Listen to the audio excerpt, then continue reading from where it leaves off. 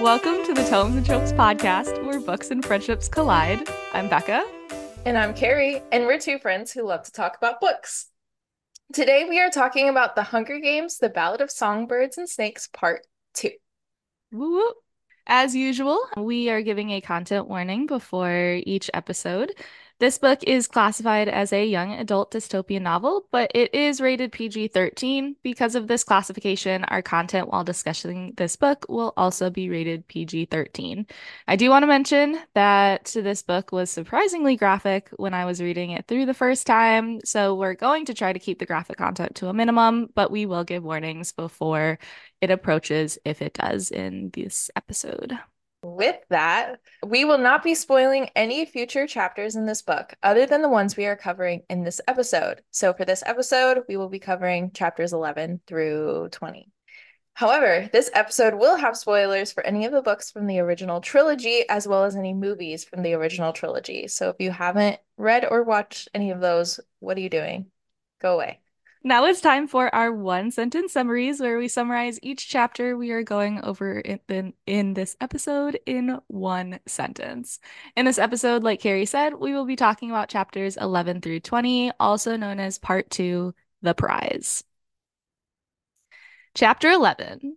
Snow starts thinking of how to help Lucy Gray win and hunts for a guitar so she can sing in the interviews, but is distracted by Dr. Gull's assignment to write about what they liked about the war. Chapter 12. Snow comes to terms that Lucy Gray is probably going to die, and jealousy over an old boyfriend is useless.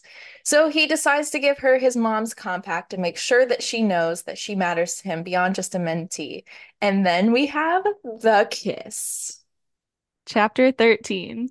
The kiss left Snow giddy, but only for a moment, as the next morning opened the 10th annual Hunger Games, where everyone was surprised by the opening shot, Marcus hanging in the arena.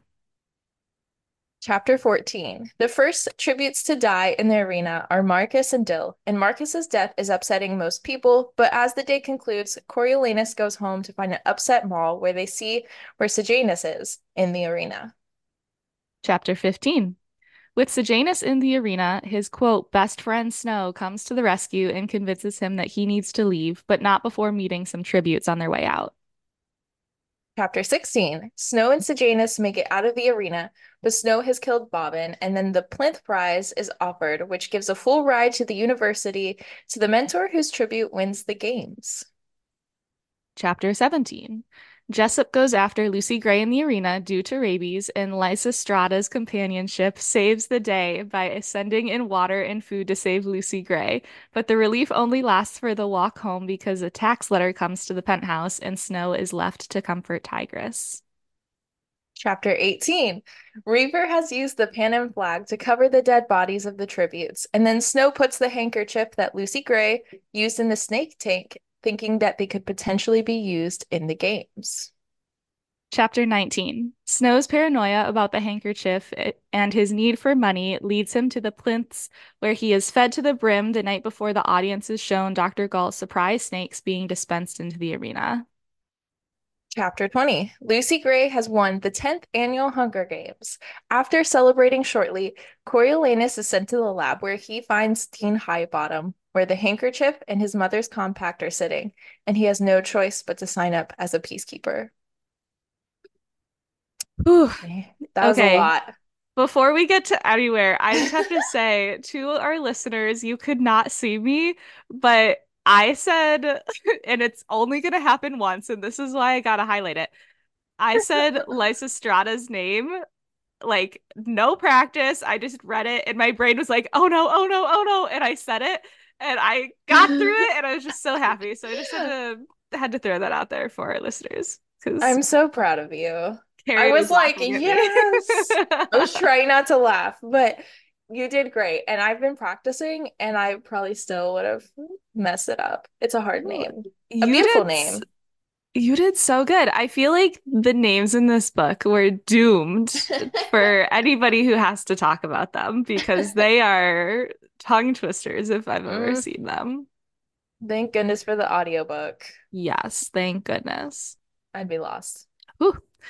Okay, now it's time for our initial thoughts and reactions to part two. So much happened in part two. was basically the whole like Hunger Games of like the 10th annual Hunger Games, which is crazy because like in the original trilogy, the Hunger Games and Catching Fire, it felt like the actual like games portion was such a large part of the book. I feel like, and I haven't read book one or two in a while, to be honest. But I did watch the movies in preparation for this episode, and like the actual being in the arena is a good chunk of those movies and those books. Um, this book has been interesting because, with that said, the Hunger Games it's not like this story is the story of the Hunger Games like I feel like Mm. the other books are. I feel like we're really getting a progression and a journey of Coriolanus Snow and his growth and his maturation and his changing into who we know and maybe love sometimes as our big bad presidents now, right? And I don't mind. Something else that I thought was really interesting about this book was that Mm. the romance happens here very quickly. Very.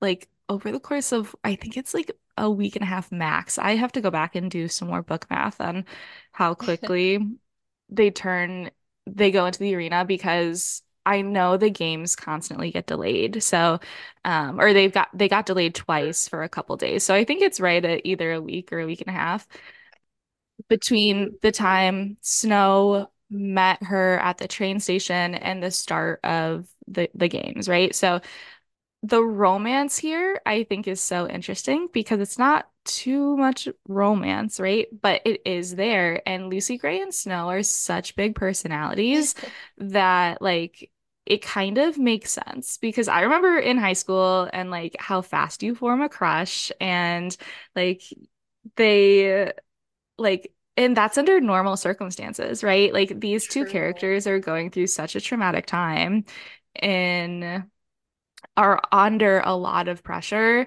and their fates are directly tied. So of course they're gonna like have this budding romance and they're young. Like Snow is 18 and I don't remember how old Lucy Gray is, do you? No, that's a Uh, good question. but I don't think she can be older than 18, right? No, she's probably 17, 16 to 18 is my Yeah. guess. I'll have to look. Yeah. But it kind of makes sense, under the circumstances, like they're both in high school. Like I get it. When I first read through it, I was like, this really did happen really fast. After further thought, I don't think it happened as fast. Or I guess I understand why it probably did happen as fast. Lastly, Lucy Gray is our winner of the 10th annual Woo! Hunger Games. Whoop, whoop. We love to see that. However, I do believe that this book has a lot of foreshadowing, and I haven't really been surprised by any of the big reveals so far that have Mm, been in the book. That's just one criticism I would have is I haven't been super surprised by anything yet. And I guess we'll see at the like when we go over part three, but I would say that's a close criticism for me for this book. that makes sense. Yeah, so my initial reactions and thoughts. So I felt like the first 5 to 6 chapters of this part were pretty boring. But what's funny is actually my quotables are mostly about the first 5 to 6 chapters. So my mind must have been changed during the audiobook time, but I would agree with you, Becca, that a lot of the big reveals I wasn't surprised about. Like Lucy Gray winning, I was like, that's the only thing that makes sense. So, I mean, you have Snow lands on top the entire book. So you just assume Yeah. that he's gonna win, he and Lucy Gray. So the only big reveal I was super surprised about was the whole peacekeeper thing. Like, oh my gosh, I couldn't believe Snow was gonna be a peacekeeper. I was reading this on an airplane on the way back from Thanksgiving, and I was in the middle seat, tucked in between two strangers, so I couldn't really move, but I read this part and I was like, And I was just like mouthing like, and I wrote in my Kindle like, what the heck? And like a bunch of exclamation points because I couldn't like do anything else in that moment. But I think this whole part two was super crucial for our understanding of Snow and his development. And I think Yeah. that without this part, I wouldn't have loved part three as much. And we'll talk about part three, obviously, next episode. But you ready for our meet cute segment? Ready. So I know we've met Lucy Gray this entire book, but we're gonna save her meet cute for part three. And I think we'll understand why. I just wanted to let the listeners know this, my like thought behind this. So we're gonna meet some characters that maybe aren't as like main characters, but are I think important to the story. So Yeah. the first one we're gonna meet is Festus Creed. Festus and Snow have known each other since birth and were good friends. He is also a mentor for the female tribute from District 4, who is Coral. Festus to me is a bit of a complex character who feels things pretty deeply. Like, for example, when he finds out about Arachne, he is like brought to tears, but he doesn't mind violence if directed at the districts. So I feel like he feels things very deeply for the people he cares about, but not so much about other people. For example, another example from part two, he wants Clemencia to feed Reaper, and he finds it cruel that she does not, and then also breaks down and cries about Arachne's death again. And then on the other hand, he recommended that the capital citizens be punished if they didn't watch the games by being sent to the districts. So he's like, he could be pretty tough, but I also think he's probably a big teddy bear inside. We don't get to know too much about him, but I just thought he was an interesting character. Yeah. Here we go. I'm gonna mess this up. This name. Lysistrata Vickers, maybe. Nice. Apologies. Okay. Woo. All those times of practice. Here we go. So she was assigned Jessup, who is the male tribute from District 12. Jessup saved her life by throwing his body over hers when the arena was bombed in part one, and did as much as she could to help Jessup before the games. I think she was just a really like deeply caring person. She seems to really care for Clemencia and how she has been since Clemencia has been in the hospital and missing, like nobody knows where she is. Mm. So Lysistrata and Coriolanus become allies similarly to their tributes, and they protect Lucy Gray when Jessup, who becomes overtaken by rabies, tries to kill Lucy Gray. Our third meet cute. I love this character. One of my favorite characters, Ma Plym. So we really get to meet Ma here in chapter 12 after Lucy Gray's interview. Ma just seems like the person you just want to come home to, like the motherly figure. Like she's got the soup going. She's got like she'll have coffee for you and fresh pastries. Like I just want to go home to Ma Plinth like after a long day. Like I just want her to like, sit with me and give me motherly advice. Like I love Ma. I think she's wonderful. Hmm. And she like really goes above and beyond and tells Snow that whatever he may need, that she would want to help him. She just wants to feed him and make sure he's taken care of, him and his family. I feel for her so much because she's just someone who was forced into a life in the capital that is so different from the one that she came in from District 2. She cooks phenomenally, we are told several times in this part, and I truly believe that she cares for her son and his friend deeper than Snow deserves.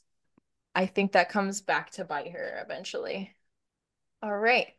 Reaper Ash is our final meet cute. So I love Reaper. District 11's male tribute who apologized for having to kill the other tributes. And that when he was the victor, he said he would take revenge on the capital. So his mentor is Clemencia, and she always thought his name was super ironic since he was raped, which I mean is a little bit laughable. I mean, it's very ironic. But Hmm. during the games, Reaper has lined up each dead tribute's body and then covered them with the flag of Panem. This is one of my favorite parts of the book. Like, ugh, makes me cry every time. but it's just one of the most iconic and heartbreaking and revolutionary scenes in the book.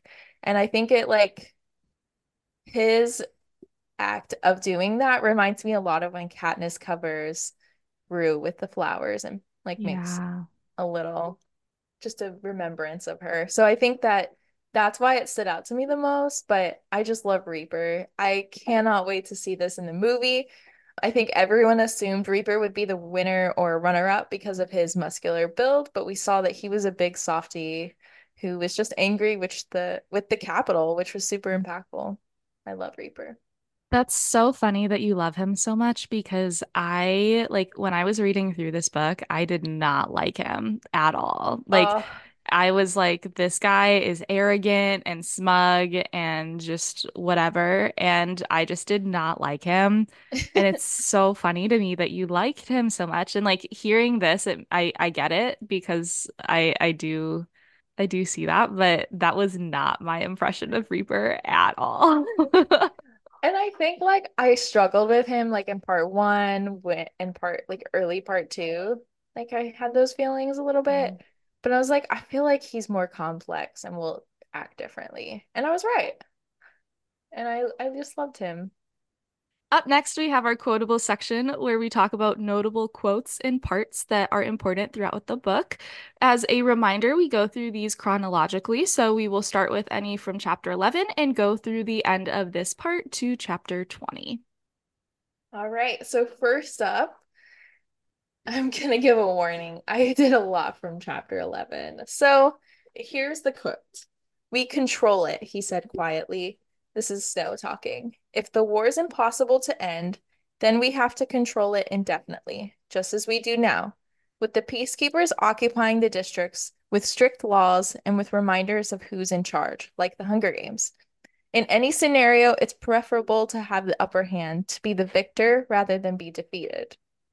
I've probably said this 100 times, but Snow has such a specific view of the district slash capital relationship and what that should be like, which is that the capital should have control. Like that's like the key word is control. So he always feels like the capital has to have that control over everyone, all the districts.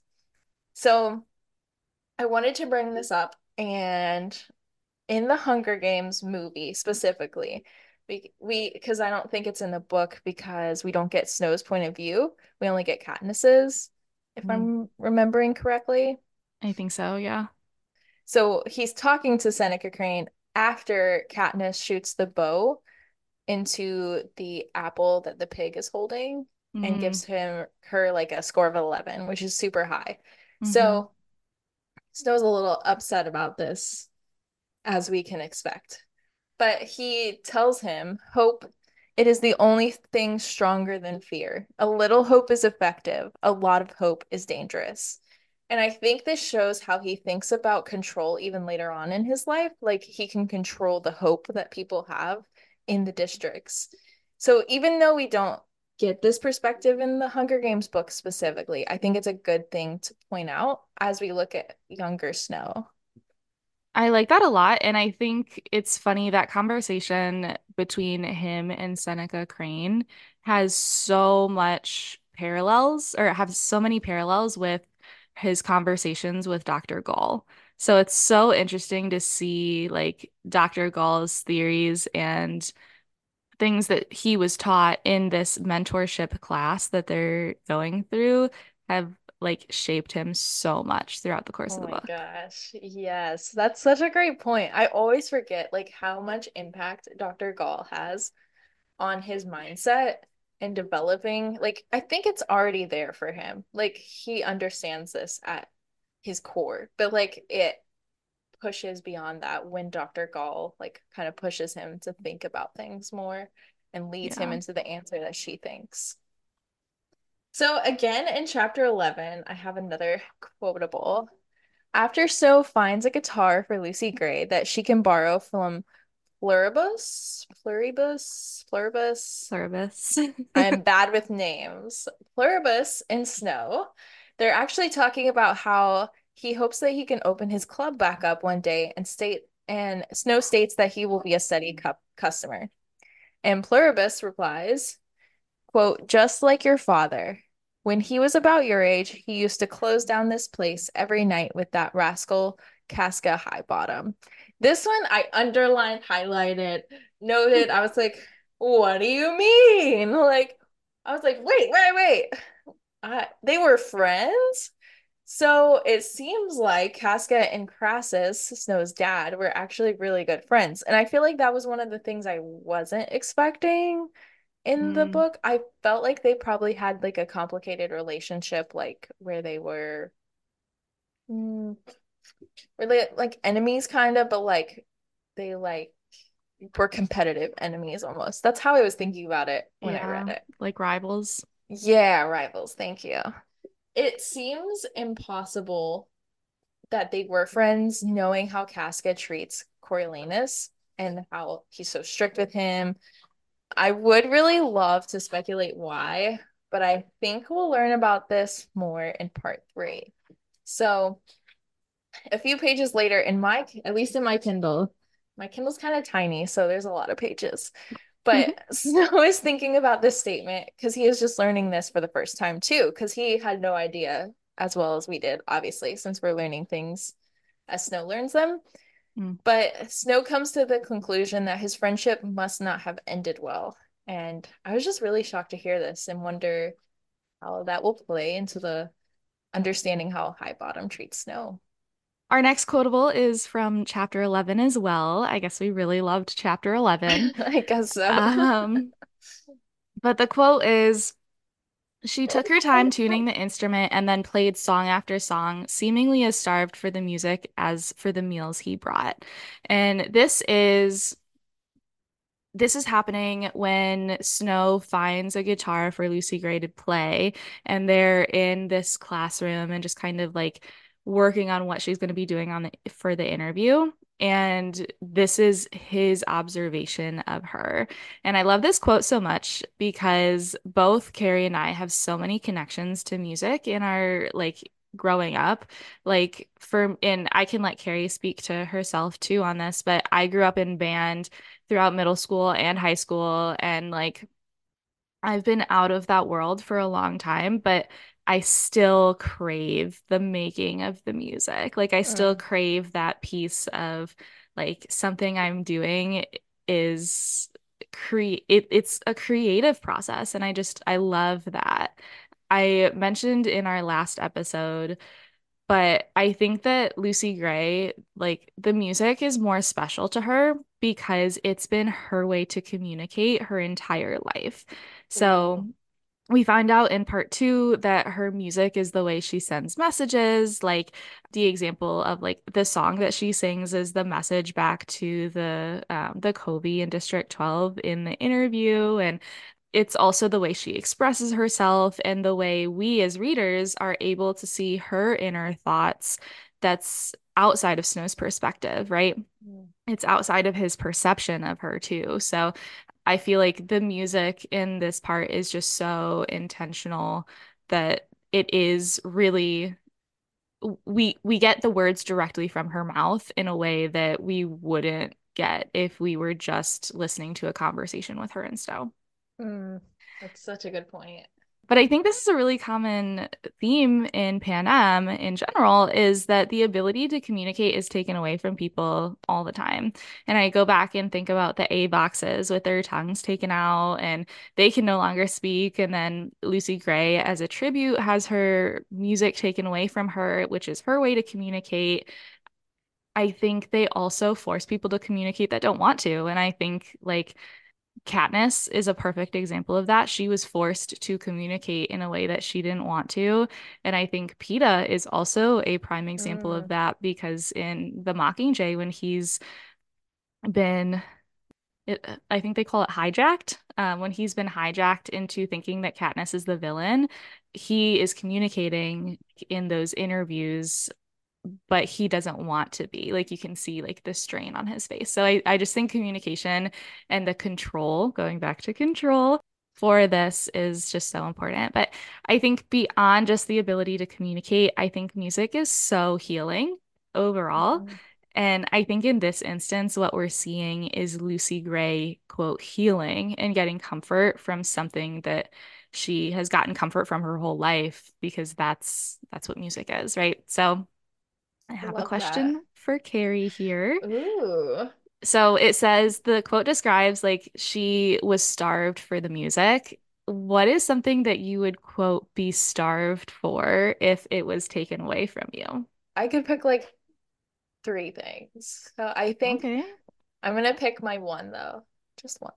just But one. I think I'm gonna be basic and say music. Specifically, I'm gonna say specifically like movie scores slash like classical music because that like gets me through the Oh, day. Like when I'm working, I just have that going. I have like Harry Potter soundtrack and like all these like my favorite soundtracks in one playlist. And without that, if I had that taken away from me forever, I would starve for it. So like if I'm like in too many meetings and I don't have it, I'm like, I need it. So I would say that. What about you? I'm curious. So I'm actually gonna say like the ability to learn. For me, like growth is so important and it doesn't have to be up the ladder, but I need to be learning something new. I hate being stagnant. So Mm, just like if I wasn't given the opportunity to learn and grow, like that, I would be starved for that. I would be like dying to figure out if there's mm, something else I can learn or become an expert in. And like if that was taken away, I that would be so difficult for me. I get that. Also, I really like how you said the communication piece of the music, Mm, because I think that plays a lot into the trilogy too. Like you see that a lot when Katniss sings like Deep in the Meadow to Primrose before the reaping and to comfort yeah. her. And then the hanging tree in Mockingjay, I believe. Mm-hmm. Just like a lot of different times where she uses music to communicate herself, even though she's not a performer, she's not like a musician. So I think District 12 probably used this past these past songs that the Covey probably taught them and kept the tradition going. So I think that's cool. Okay, another chapter 11 one. We'll get out of here eventually, I promise. Lucy Gray is talking and she says, quote, "Well, you know what they say, the show's not over until the Mockingjay sings." And Coriolanus asks if the Mockingjay sings in her show, and she replies, quote, "Not my show, sweetheart, yours. The Capitals anyway." And I just thought this one I could talk about forever. I had to point this out because this is where we first hear about the Mockingjay, I believe. If it said it before, I think so. please correct me. I think we learned about Jabberjays, but not Mockingjays specifically. I agree because I think he comes back and says, like, you must be making things up or something. Okay, cool. This is the future symbol of the rebellion. So I think that's like well done, Suzanne Collins. Anyways, with the quote, "Not my show, sweetheart, yours, the Capitals anyway," there are two things I want to point out about this section. One, the sweetheart. This just word was very Haymitch of her. And I just love that little like nod to a District 12 Haymitch. Like, and like it definitely could be like a District 12 culture thing. You know how like Southerners will be like y'all, and they do use Yeah. sweetheart a lot. Like, Bless your oh, heart. bless your heart, sweetheart, or something like that. Like, no hate. So I just think this was a very like I just thought it was very Haymitch of her. And I was like, oh, I love you, Haymitch. Thanks for coming into our book, even though you're not here. I just thought that was really I just love my guy Haymitch. So next, I wanted to point out that she says that it is the capital show. I think while the games were not really meant to entertain, so to speak, it definitely turned into that.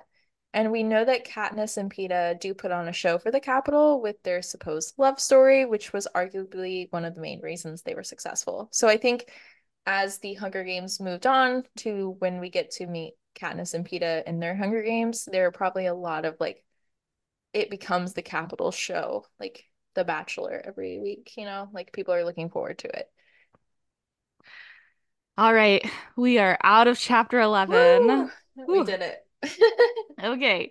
So in chapter 12, there's this quote. It says, "Silly old man with his ridiculous powdered wig and his decrepit cat. What did he know about anything?" Coriolanus was about to set the record straight when Satira appeared and whispered in his ear, "I think that prize is in the bag," and he let it go. Okay. Mm. So, on the last episode of this podcast, I talked about how there's really only one character that was introduced to us in a somewhat positive light, and that was Clemencia. In part two, we are introduced to Pluribus Bell, or I guess reintroduced because we get a little piece of him, but it's more of a flashback in part one. Yeah. So the first time we see him, like, I don't really count as an introduction. I feel like this is really where we're introduced. And he has by far the most positive introduction of any other character in this book. And Ooh. it is even said that he is the only or one of the only people that Snow can let his guard down around because he actually understands the Snow's position and pretending with him would be a moot point, but not Mm, just a moot point. Like, Pluribus has never made them feel any better or worse because of the position that they're in. I love that. So, this quote happens right after Lucy Gray sings her song at the interview that makes Coriolanus jealous because it's referring to the old lover she has in District 12. And Pluribus comes up to him and says something positive about Lucy Gray. Now, what Pluribus does not say is something positive about Snow. It's only Lucy Gray. And this is the first instance that Pluribus is described in a negative light. And actually, you know what? It's not even a negative light. It's like a negative darkness in this instance because he's Ooh. described as like senile and ridiculous and unintelligent. And I think it's also funny that he talks about the decrepit cat because like a decrepit cat, I think is almost word for word how Katniss describes the cat in Prim's cat in the original Hunger Games. So That's so I just true. think that's so funny, and I wanted to throw that in there because it just made me laugh. But I think this is interesting. This change in viewpoint from Snow is interesting because this is right in the height of Snow's jealousy, right? Over the Mm. song. And I, listeners, you're going to get a little piece of this, but I am a jealous person. I'm very jealous. I fully admit that. It's something I'm working on. But I totally get Snow being jealous in this instance, and I totally get him being annoyed. I'm not saying it's right, right? I'm not saying it's correct or that he should have been annoyed, but I Mm. am saying that I get it. And when all you see is that green envy, that's all your brain can think about. Your like body is sweating, like your face is pale, like all this stuff that's going on like physiologically with your body when you're jealous. It's hard to differentiate between friend and foe. However, I think the most interesting part here is that Pluribus doesn't get redeemed. And that's so interesting that Snow is just like, okay, like I'm jealous. Like he acknowledges that he's jealous, right? But he doesn't acknowledge that the jealousy is what's causing his change in point of view for other people. And just because Pluribus made one mistake, which honestly really wasn't a mistake, like he complimented Lucy Gray. Like how how is that a mistake from Pluribus? But he was given a permanent red card from Coriolanus and it never got taken away. So I just Mm. think that's super interesting. If Carrie loved chapter 11, then I love chapter 12 because we have another quote from chapter 12, and I actually cut one of them that I wanted to talk about. So we were supposed to have Aw. three, we only have two. But This quote is from Tigress, and it says, "Then be kind, Koryo," she snapped, "and try not to look down on people who had to choose between death and disgrace." Ooh, Mm, I read this and got chills because I don't know. I'll explain it in a second. But we get a lot more of Tigress in part two, and I am here for it. I mm, love that she has this older sister role, even though they're cousins, and she's always trying to protect Koryo, like always. We see this from the very first chapter of this book when she comes back and has the shirt for him for the reaping day. And the rose he gave to Lucy Gray was her idea. She constantly is sending Lucy Gray extra food, a favorite food, the bread pudding. Tigress also washes Lucy Gray's dress for her, and she is just constantly looking out for Koryo and, by extension, Lucy Gray. However, in this instance, I think we get to see a sliver of just how much protection she offered. This quote is in conversation with Snow, and Snow is asking her opinion about what she thought of Lucy Gray's song, and Snow is still in the height of his jealousy at this mm, point. It may have gone down a little bit, but it's pretty close. And Tigress is defending Lucy Gray, and we don't know exactly what she means by this, but we can assume that some untoward actions occurred based on the progression of Snow's thoughts in this section. And I honestly, like, I fell in love with Tigress as a character in this stretch of chapters because we see that she is somebody who hasn't let the hard times they experience take away her kindness, right? And I don't know if you can argue the same thing for everybody else in the Capitol. And I certainly can tell you that's not the same for the Grandmam and for Coriolanus, but mhm, she still retains her kindness and her gentleness even throughout the hard times, even like every other character here except maybe Pluribus, and I would even argue that Pluribus did not have it as hard. Well, actually, I'm gonna take that back because Pluribus did lose his partner, so I'm gonna take that back. But Tigress still actively looks for the beauty in the situations instead of just mm. letting them come to her, and I think that's really admirable. Go Tigress. What's the most sad about this to me, though, is not that Tigress had to choose the disgrace, whatever that actually means, right? And we can use our imaginations there. But what's the most sad is the fact that Snow just shuts down and decides that he doesn't want to know what she means. Like, Hmm. he almost takes this position of, if I don't know about it, I guess it didn't really happen, and chooses not to ask and find out exactly what she means. And that was just like so heartbreaking for me because like when I go through hard times, I want to have somebody else carry my burdens with me. And that's such an important part of being a human and having friends and having a community around you.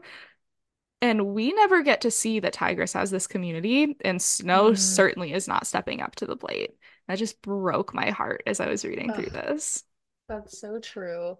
She takes such good care of him. And then I wrote this in my Kindle, but didn't like add this to the outline anywhere.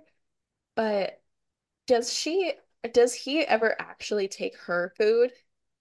Like when he goes to the plinths and Oh, I don't I remember. I know there's times when Ma Plinth drops off breakfast or drops off Hmm. like food for the family, but when I've noticed like Tigress will, when there's ever extra food, she brings it for the whole family.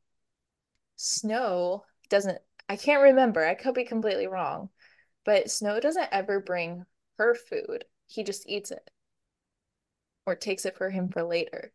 I do think there's one spot that he does take her food, but I think it's because Ma specifically says, bring this back to your family.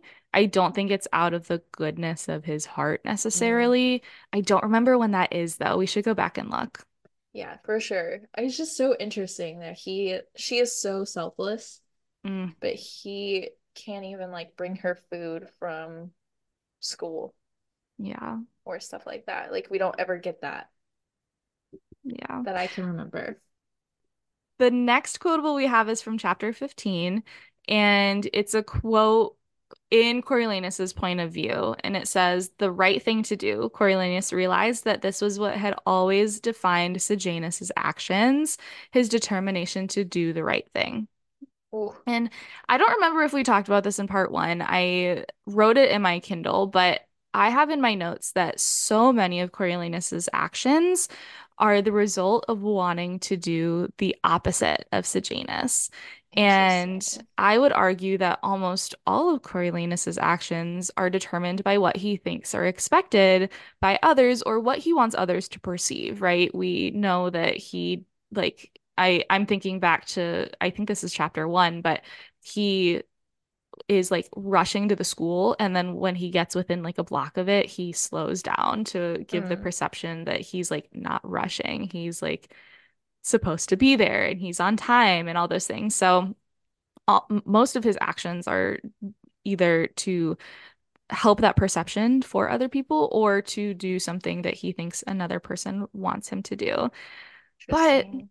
Sejanus was motivated by doing what he thought was the right thing, and regardless of what others thought, right? Mm, And I love that because I love Sejanus. I fell in love with him too Sejanus. in this stretch of chapters. Ugh, what a guy. All right. So I finally made it out of chapter 11 for my quotables. Yeah. So in chapter 16, after Coriolanus retrieves Sejanus from the arena and he is back at the lab with Dr. Gall, she asks, who are human beings? Because who we are determines the type of governing we need. Later on, I hope you can reflect and be honest with yourself about what you learned tonight. So this is after Snow kills Bobbin, and I feel like Snow really has a switch turned on here. Like he realizes like his strength and his power that he holds and how it felt to do what he did to Bobbin. And as he's working through this super life-changing event, this quote from Dr. Gall feels like it will be incredibly important to future Snow. And we will definitely see him work through this throughout the book. And you see, like what we talked about from chapter 11, like Coriolanus is very influenced by Dr. Gall and her Mm. teaching. So this is just a point to that. Moving on to chapter 18. Ooh. The quote is from, I believe this is from Lucky. And it says, how's the weather look in District 12 Jubilee? They've got snow, Lucky. Snow in July, Jubilee? Coriolanus snow. And I just had to bring this back because they did, in fact, make Snow into a meme and throw him in the weather report, albeit in a positive light, but it still did happen. And I just had to point that out that we got a meme. We got a meme. Let's go. If you've made a meme like this, please send it to us. We'd love to see it. Please. We love memes. Most of our conversations are memes or reels or GIFs, Yes. I And we feel just like. send it back and forth. It's a fun time. All right, so our final one is in chapter 20. So Snow is daydreaming about Lucy Gray winning the Hunger Games and the life that they would have together in the capital. This is all hypothetical in his own daydream world, and he's like dreaming of how she will work at Pluribus's club and he will be in university. They're just gonna have this amazing life together, and the capital's gonna let her stay, and all this other stuff. He is dreaming high, and that's okay. But he thinks this to himself. But the point was, he got to keep her, and he wanted to keep her safe and close at hand. So as he's daydreaming, we get to see this softer side of Snow here. But then we have this huge red flag. Have you seen the TikToks or reels of this guy who just comes in the woods Yes. running around with the red flag? I love him. This is where he would run in because while he wants to live a life with Lucy Gray, and you can tell here that he cares about her truly more deeply than a tribute, he also Ugh, just red flag, red flag, red flag. I wrote it in my Kindle even. So Yep. we've seen this in quite a few other places throughout the book so far where he says he got to keep her. Sir, excuse me. She isn't just like a book that you get to keep now, or like that your friend had that gave you this book. No, she is a girl, a woman. We're gonna call her a woman because she's been through a lot, who has a actual life outside of him in District 12. And when she wins, she will want to return to that life. Yeah. And he's the whole book so far, he's thought of other things about her being his and other red flaggy things, which is just yikes. No, Snow. We don't control women here. No. They're No, not thank you. possessions. Red flag, red flag, red flag. I just think this is like Snow, please. You're supposed to be a gentleman. I mean, you're not, but this is still an origin story. But I'm like, boy, Yeah. bad. Ma Plinth would slap him in the face if she heard those thoughts. But we had a few other notable parts that we just haven't touched on quite yet that we'll probably dive deeper into during part three. The first one we did touch on a little bit was that Reaper was covering the tributes with the flag. Again, one of my favorite parts of the books. Just super impactful, brought me to tears. Just, love him. Just love that he uses the Panem flag to cover the tributes that died because of them. The second is Lucy Gray wins. Like, I know we didn't really touch on that too much, but she does win. Woohoo, yay. And Yep. then Snow becoming a peacekeeper. That's a huge life change, huge story change. I feel like when you're like doing a U-turn in your car, I felt like that's what happened. I was like, whoa, we go from Academy Snow to now we're gonna be seeing Peacekeeper Snow. Like, what? So we'll definitely be digging into that in part three, but just wanted to point out some really notable parts from part two. So I just want to quickly say that earlier in the book or earlier in the podcast, I said that there were not a lot of things that surprised me about this book so far. Snow becoming a peacekeeper is did surprise me. However, part Mm. three, then literally the name of part three is The Peacekeeper. And I am the person who reads through title or tables of contents before I read a book because I want to know how it's broken up. I want to know how many chapters are in there. Mm. And that spoiled that Ugh, portion for me because Suzanne. I Ugh. know, but I was like, if I had not read that, I would have been like, oh my goodness, that would have been so surprising. But because I read through the table of contents, I was like, oh yeah, that makes sense. Like, I get it.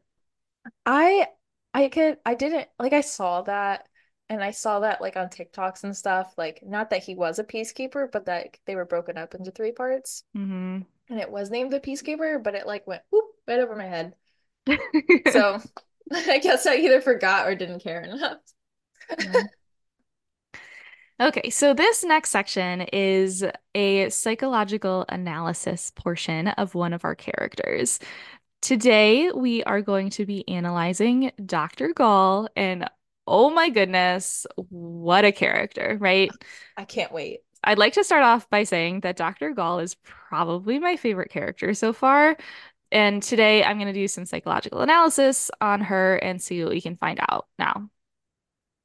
I'd like to start off by saying that I have both my bachelor's and my master's degrees in psychology, and I'm working on my PhD. As any Psych 101 professor can tell you, listening to this, taking Psych 101, reading a psychology book does not mean you can start diagnosing your friends and family. That's not how this works. Leave that to the professionals. That's why they have to go through so much schooling. That can be very dangerous and can affect you and the people that you are maybe diagnosing. Mental health is real, and I fully believe that everyone should go to therapy at least once in their life. It's helpful, it's beneficial. Getting that third person, having that safe space is a very important thing. Mhm. With all that said, Diagnosing literary characters is wholly different. And this is meant to be a fun activity. I had so much fun digging into this, and I hope that you all have fun listening. So here we go. First, let's talk about what we know about her.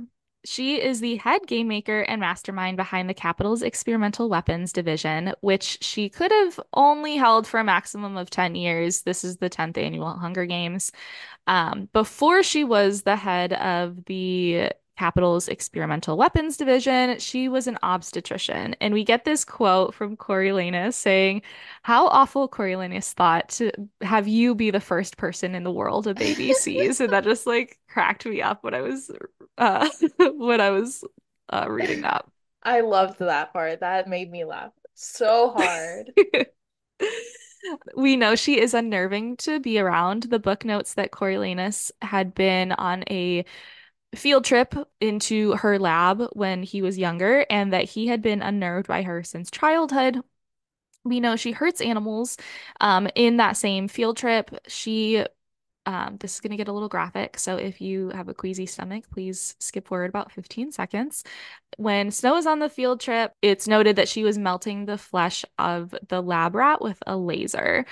We Oof. also know that she turns animals into mutts. I don't know if that's necessarily hurting the animals, but for our purposes, we're going to go with that. She also shows a lack of care about people. She seems unconcerned when Clemencia is bitten. She doesn't really care if she's going to be okay after the snake bite. Marcus being strung up as a statement at the beginning of the games was most likely her idea. She sends in Coriolanus to get Sejanus, and when he is in the arena, not really caring about Coriolanus or Sejanus's safety. And she seems more worried about changing his mind and his thought processes than actually making sure he gets out of the arena alive. Mm. She is unpredictable. The assistants transporting the snakes in the elevator say she'll go ballistic when they were trying to remember if the snakes were fed or not. And they actually like left the snakes there because they were so concerned that she was like gonna go nuts. She is focused and intentional 1 minute and then disengaged the next.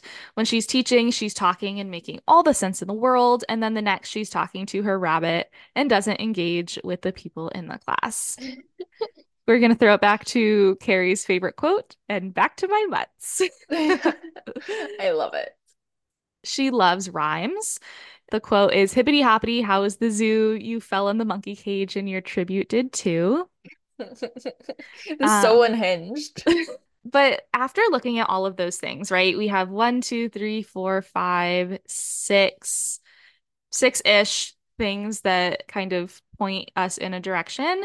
I believe that Dr. Gall could be classified as having antisocial personality disorder.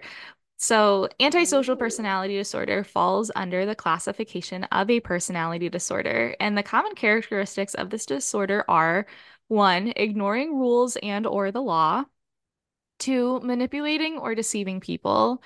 Three, exploiting people for their own benefit. And four, lack of a remorse for their actions. This is especially dangerous because people with antisocial personality disorder are at a high risk of causing harm to themselves or to others because of those things. They're manipulative, they exploit others, and they have a lack of remorse. Mm. So I'd like to talk more about Dr. Gall and what she does because this is what settled the diagnosis for me. This woman, I said earlier that Dr. Gall is probably my favorite character so far in the book, right? This woman has some of the best one-liners that made me think, right? More than any other character in this book. Just from chapter 11, we're going back to chapter 11, ladies and gentlemen. We have, quote, wars are won with heads, not hearts, and quote, a little thought can save a lot of lives. Both of which I think are very intentional quotes in the series and go back to kind of what we've been talking about with Dr. Gall shaping Snow's thought processes and intentions in the series. I've talked about this a little bit above, but she goes from rhyming and chaotic to wise and understanding basically at the flip of a switch.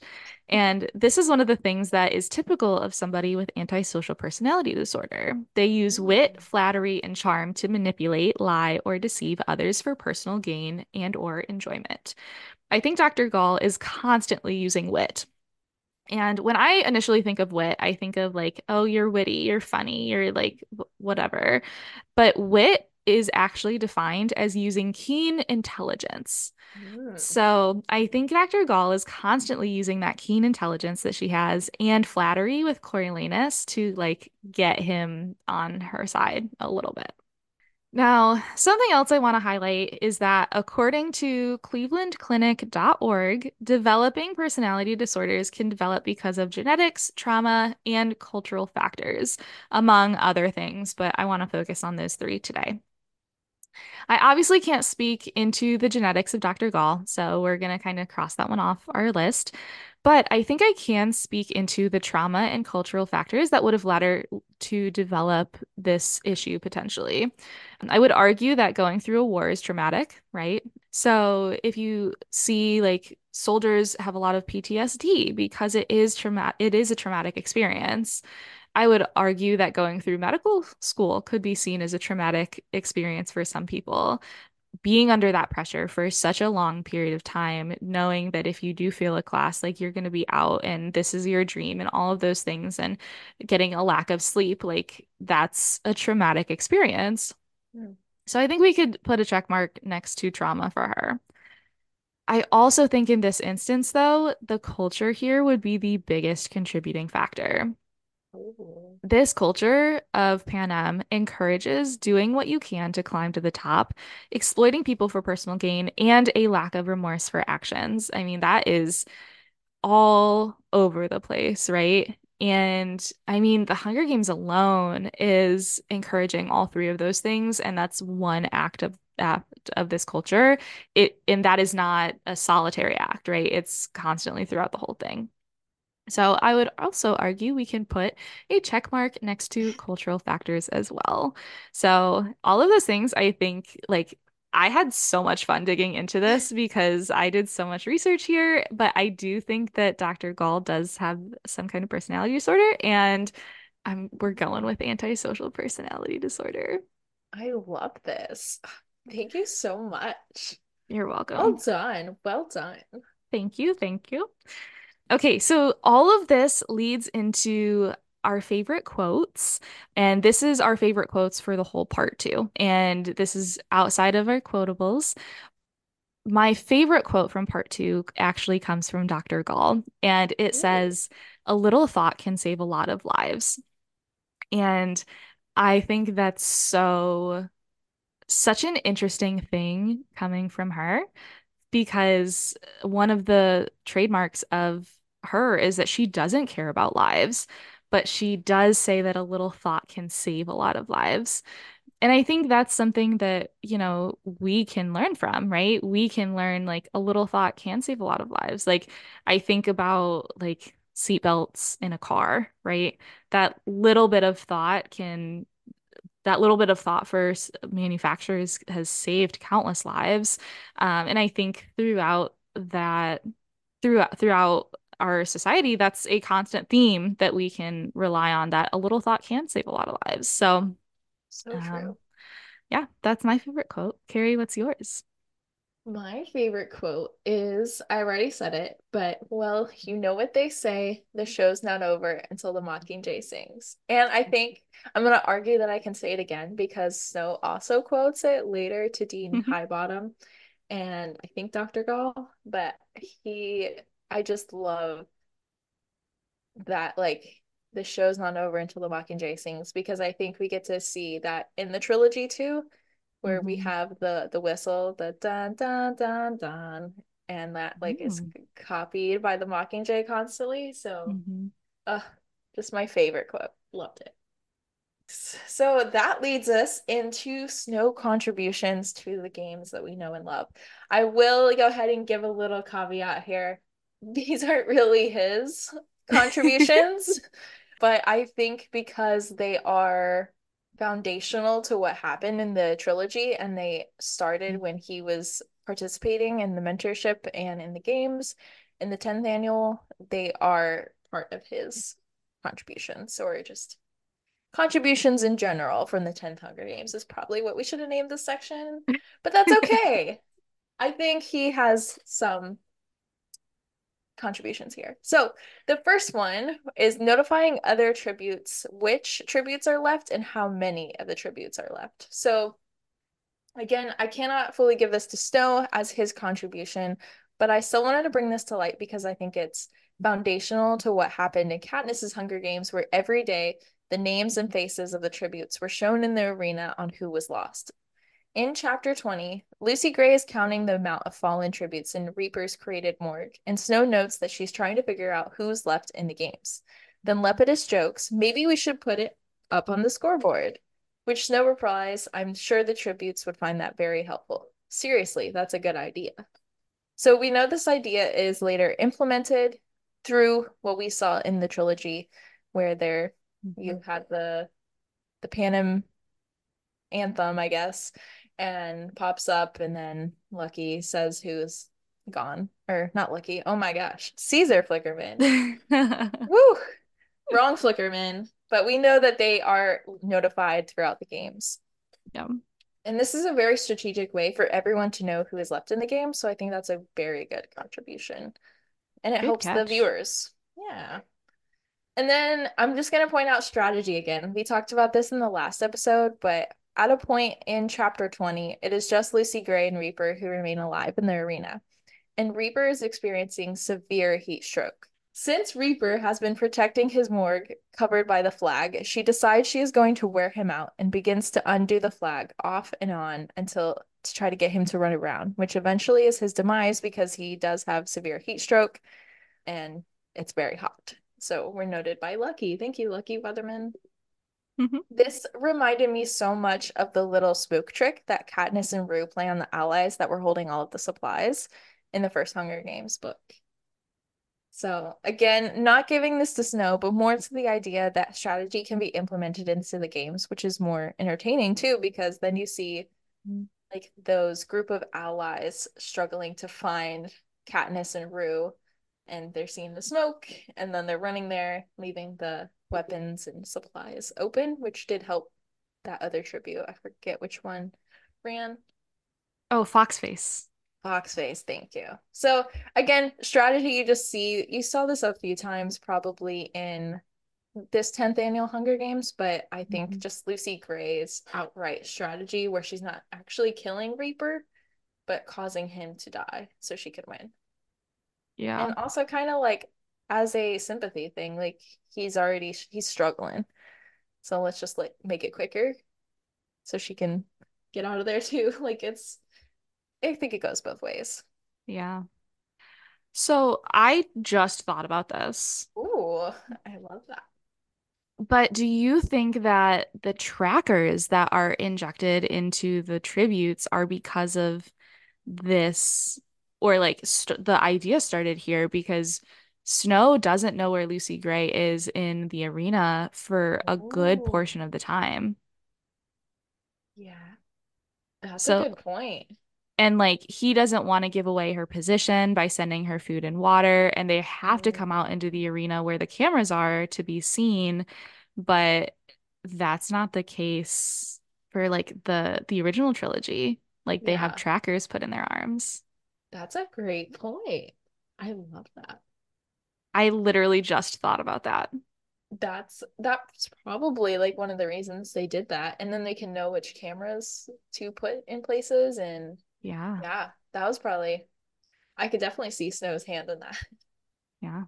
Again, listeners, if you have any other contributions that you think Snow or any of those characters that we met in part one and two that you notice contributed something to the games that we knew in the trilogy, please let us know on social media or tomesandtropespod@gmail.com. I'm plugging that constantly. All right, so now we are on to our weekly recs. Again, at the end of each podcast, we're just gonna let you know a product that each of us love. We do this in our friendship already, so we just thought we would share them with you. I'm not a child, I promise. But it's a star projector galaxy like light thing. And it just like Ooh, it's very like it has like this green laser that looks like stars, and then it's like a galaxy color. You can change the colors to like red, green, white, blue. It's so chill for like nighttime, and it just lights up our whole room. I love it. So that's we'll definitely awesome. put the link in the show notes. Again, we're not sponsored by this, but we just love these items. So, This is true. My weekly rec is they are press-on nails from Impress Color.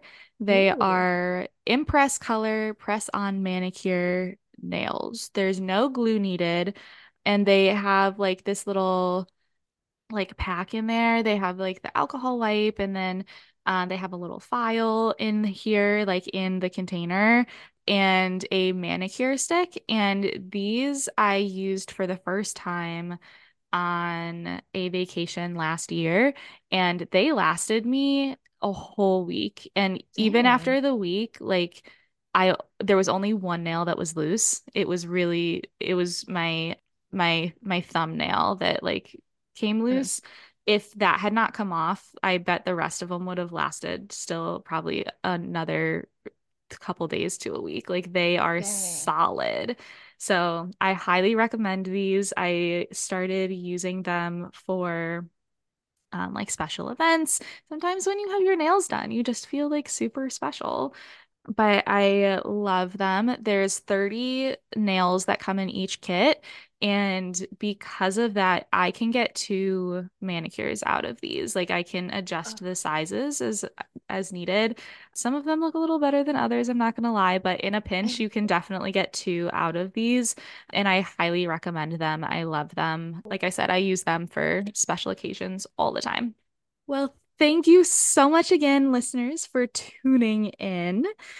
we will see you next week or next episode. We'll see you next episode for part three, where we're Yes. finishing the book. And so come with anything you want to talk about. Like, send us some ideas if you want us to talk about something in particular Yes. or any Let us theories know. you have. Mm. Yep. Thank you so much again for tuning in and have a great week. We'll see you next week. And may the odds be ever in your favor.